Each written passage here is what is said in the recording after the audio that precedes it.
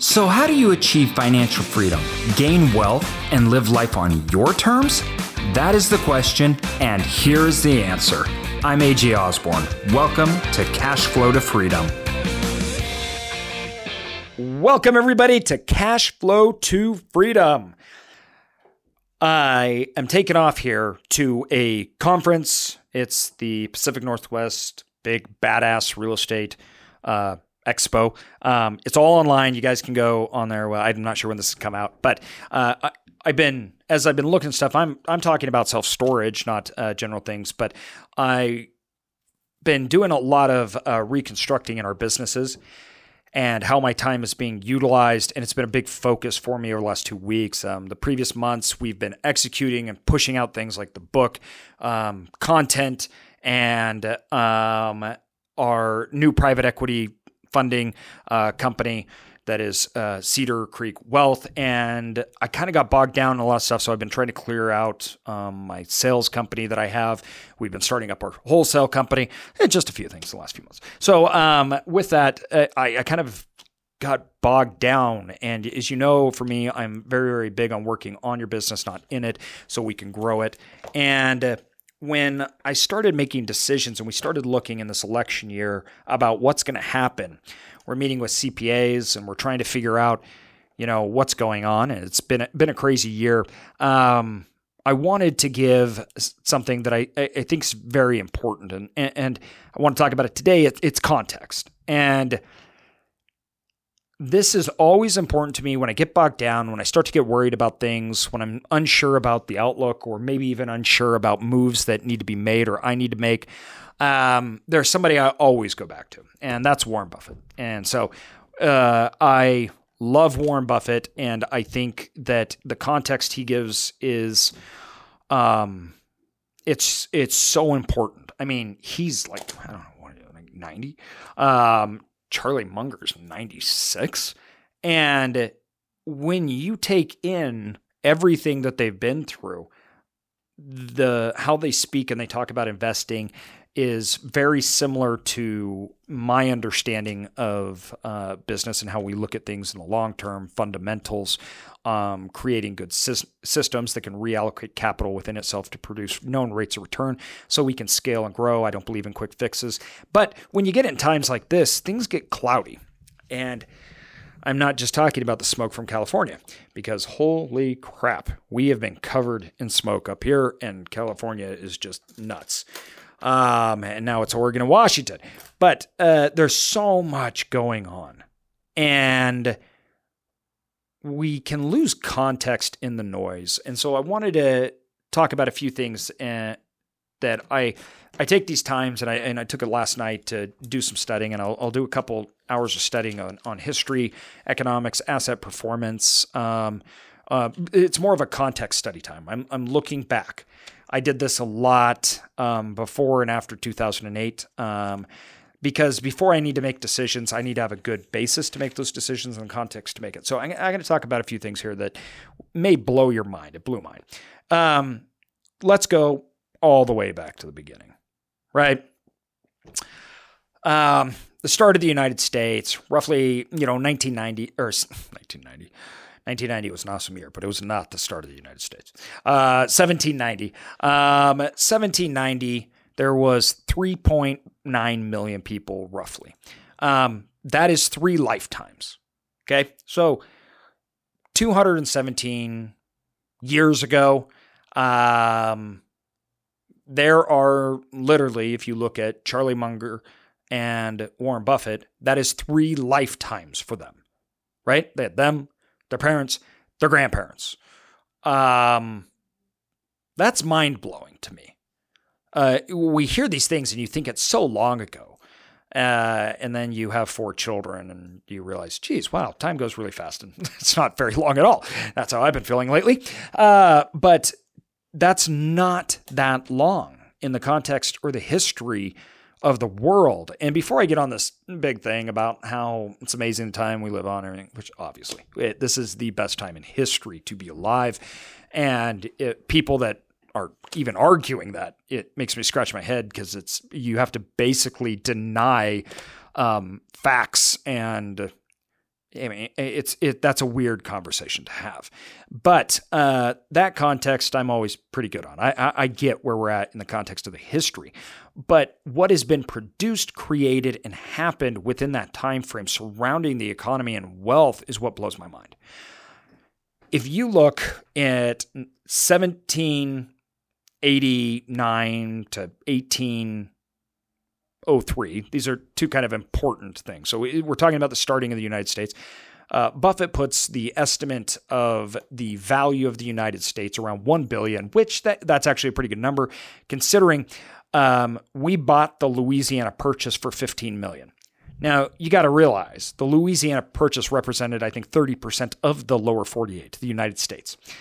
And we bought it for $15 million. That includes mineral rights, everything else that came with it, lumber, rivers, endless amount. So I'd say 1 billion, even at that time, there was only 3 million or 3.9 million people at the time. That may have even been high, judging by what the going rate was for a country. And when you look at, I mean, that was just 200 years ago.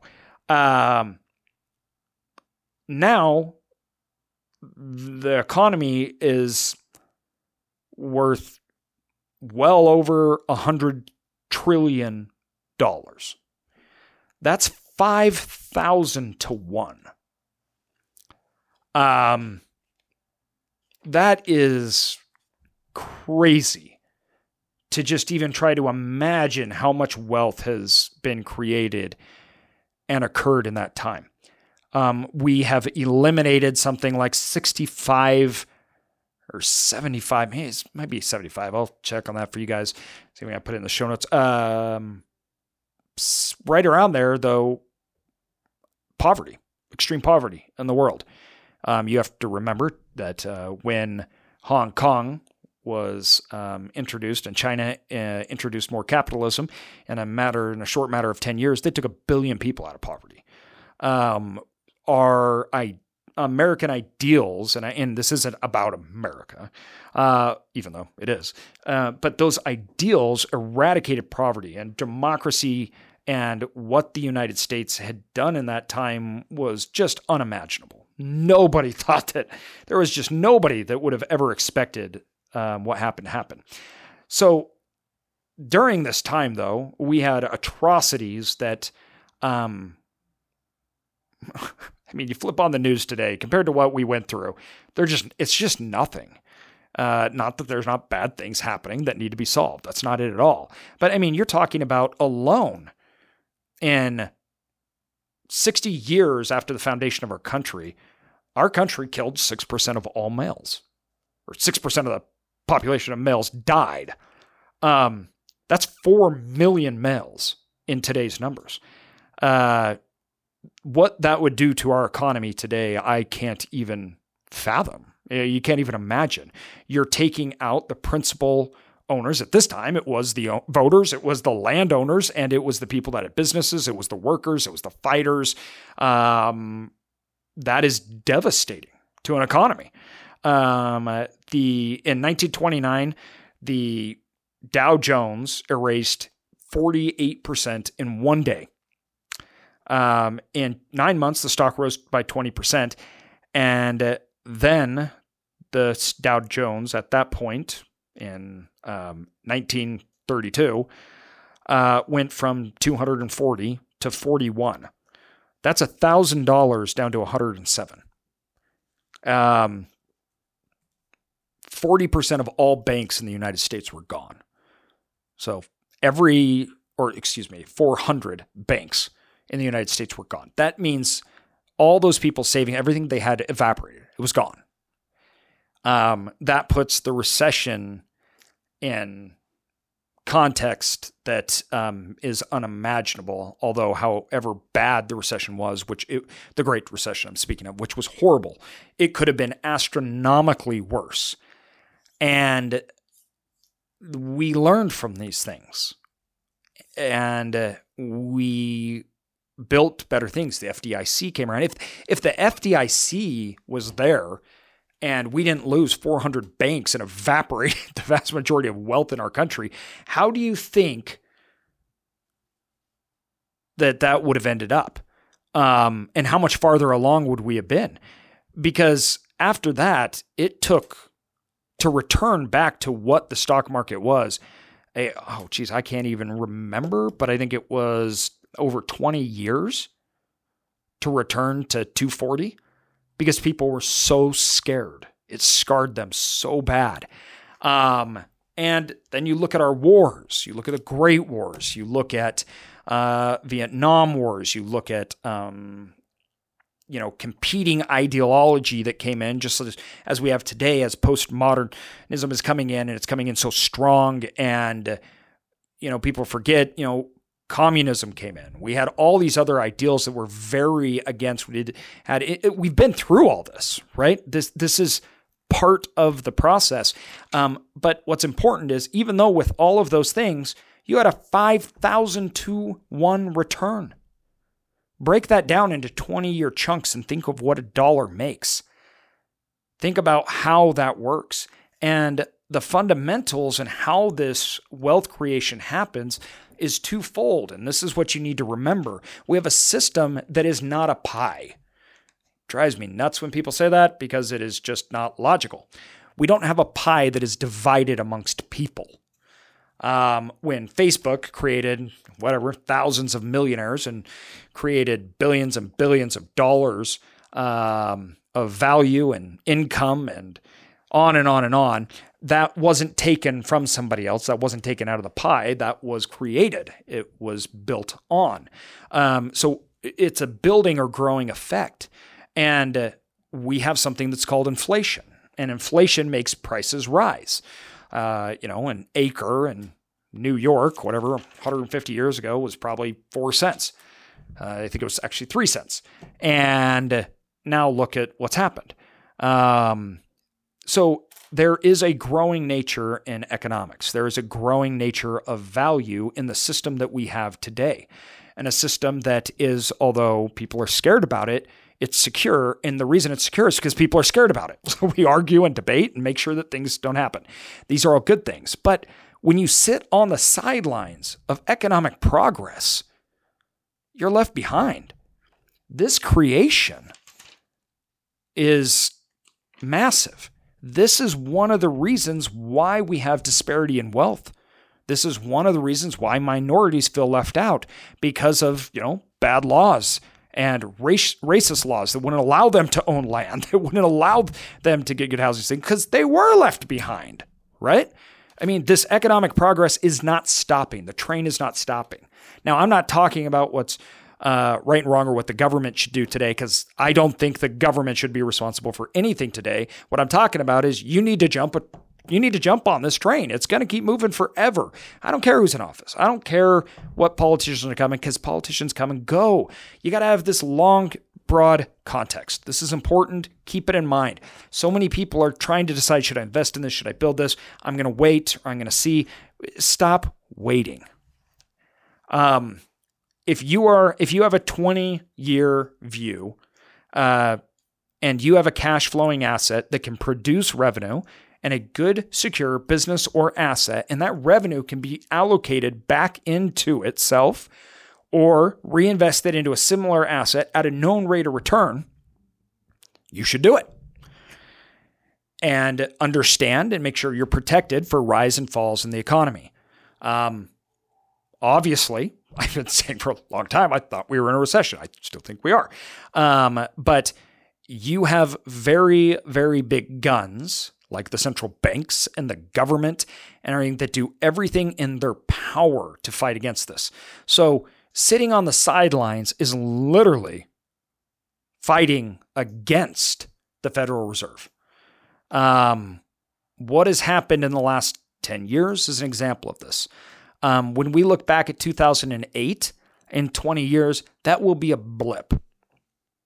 It will be a moment in time that will be looked at. It will be studied. But at the end of the day, people that got out and they said investing or business isn't worth it or it's too risky, 20 years later, they're not better off, because their money's worth less. That's what inflation does. And in order to pay off our debt, which is astronomical in the United States, the federal government needs inflation because inflation erodes debt. So you can do the two things with debt.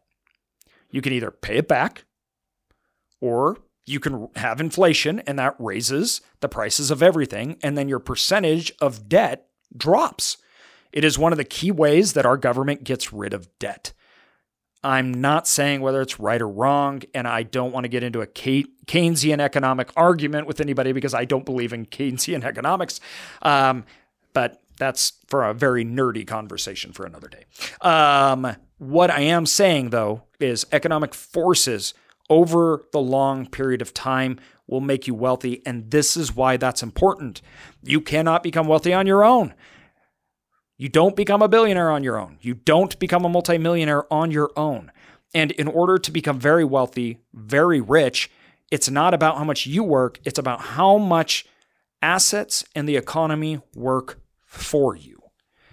You've got to understand that.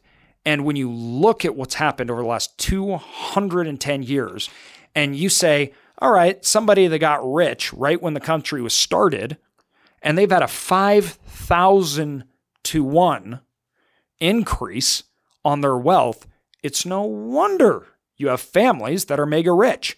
Well, how about instead of complaining about families that are mega rich, you just make your family mega rich? That is a much better way to go about it because you're talking about things you can't control. And I think we all need to stop worrying a lot less about what other people have and we don't have and worry about how we're in the game, how we're participating, and how we take advantage of the system, because the alternative is to get rid of the system, which no matter what postmodernism thinks and that flawed concept that's entered from France in the 1960s here in the United States, I'm, as you could probably tell, obviously not just anti it. I think it's ludicrous and ridiculous. So that's not going away. We're, as Americans, as the world, we are all moving more towards capitalism. And although there's blips, mistakes, that's part of the process, as we've seen in the United States. And what we're seeing now is going to be a bump of the road, and we'll be better afterwards. We will, I promise you. But let's look at your investments today. Let's look in the long term, 20 years in the future. Look at the fundamentals of the business. Focus on microeconomics for buying, and then expect macroeconomics to make you wealthy in the long term. So this is really important because I don't make decisions on macroeconomics. I make decisions on individual deals. How resistant is this deal to competition? How resistant is this deal in its market? Is this market a good market, a bad market? Is it cash flowing? How much cash flow is there? How much margin do I have? What's its moat, as Warren Buffett says? How protected am I against competition coming in? What does the increase in incomes look like? What does that relate to in my product or services that can be offered? What do I need to be investing in to get multiple returns on that revenue? Do I need more salespeople? Do I need more locations? Do I need more doors?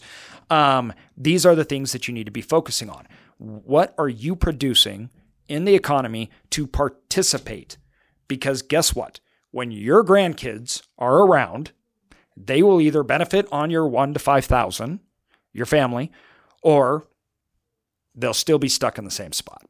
So think long term and think about the economy working for you, not the other way around.